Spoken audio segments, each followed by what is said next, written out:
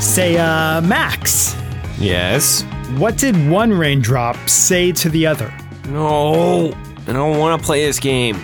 Two's company, three's a cloud. Yeah? Just roll the open, Farrell. On it, Max. Go on, start the music.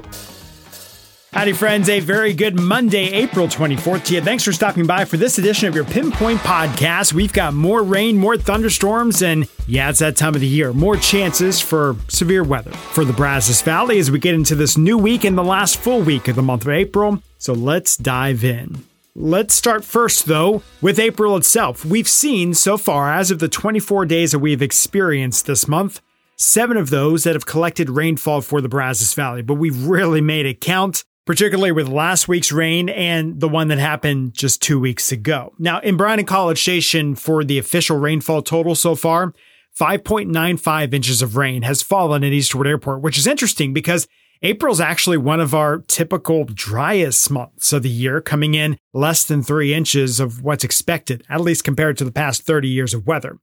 While it's near 6 inches in Bryan and College Station, parts of Robertson County picked up that much alone just last Thursday. And you know what? We get another chance. Actually, we get multiple chances as we go through this week before we get into May. Really trying to make those April showers count for the May flowers.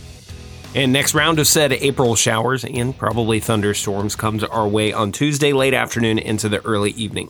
We talk about this a lot, especially in the late spring, a conditional threat for severe weather. We're waiting on a couple of subtle boundaries to get things going in the atmosphere Tuesday late afternoon. High-res models are pretty gung-ho about it, saying that storms will in fact pop up along the I-35 corridor and then drift eastward into our area late afternoon, early evening. Now, the concern here is that these could pop up around the 4 or 5 o'clock hour as we are trying to pick up the kiddos from school, trying to get home from work, and last a little bit into our evening. Well, our current thinking is that the hail threat's a little bit higher to the west of Bryan College Station. This is once again a day where we do need to watch for some quarter, $half size hail or a little bit larger in an isolated fashion, but still something that we will need to watch. A non-zero tornado risk as well.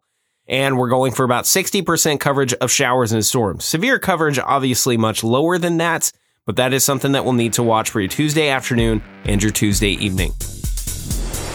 So then once we get past that, we'll then watch a weak cold front that comes in here late Wednesday into early Thursday. I think that's going to be another round of thunderstorms and yeah, maybe another round of severe weather for the Brazos Valley. Unfortunately, this one could come during the middle of the night. We've got to watch the timing on it, but unlike the current round we were watching for Tuesday, this one might be happening as we're sleeping.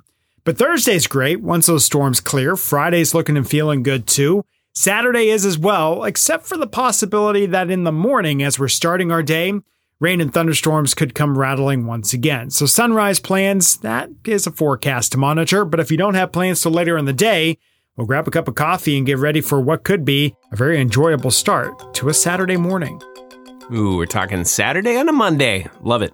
But as you know, we've got this whole work week to get through, and we've got plenty of opportunities to make it a good one. Hope that you have a fantastic Monday. For Shell Winkley, I'm Max Crawford. We'll see you next time on the Pinpoint Podcast.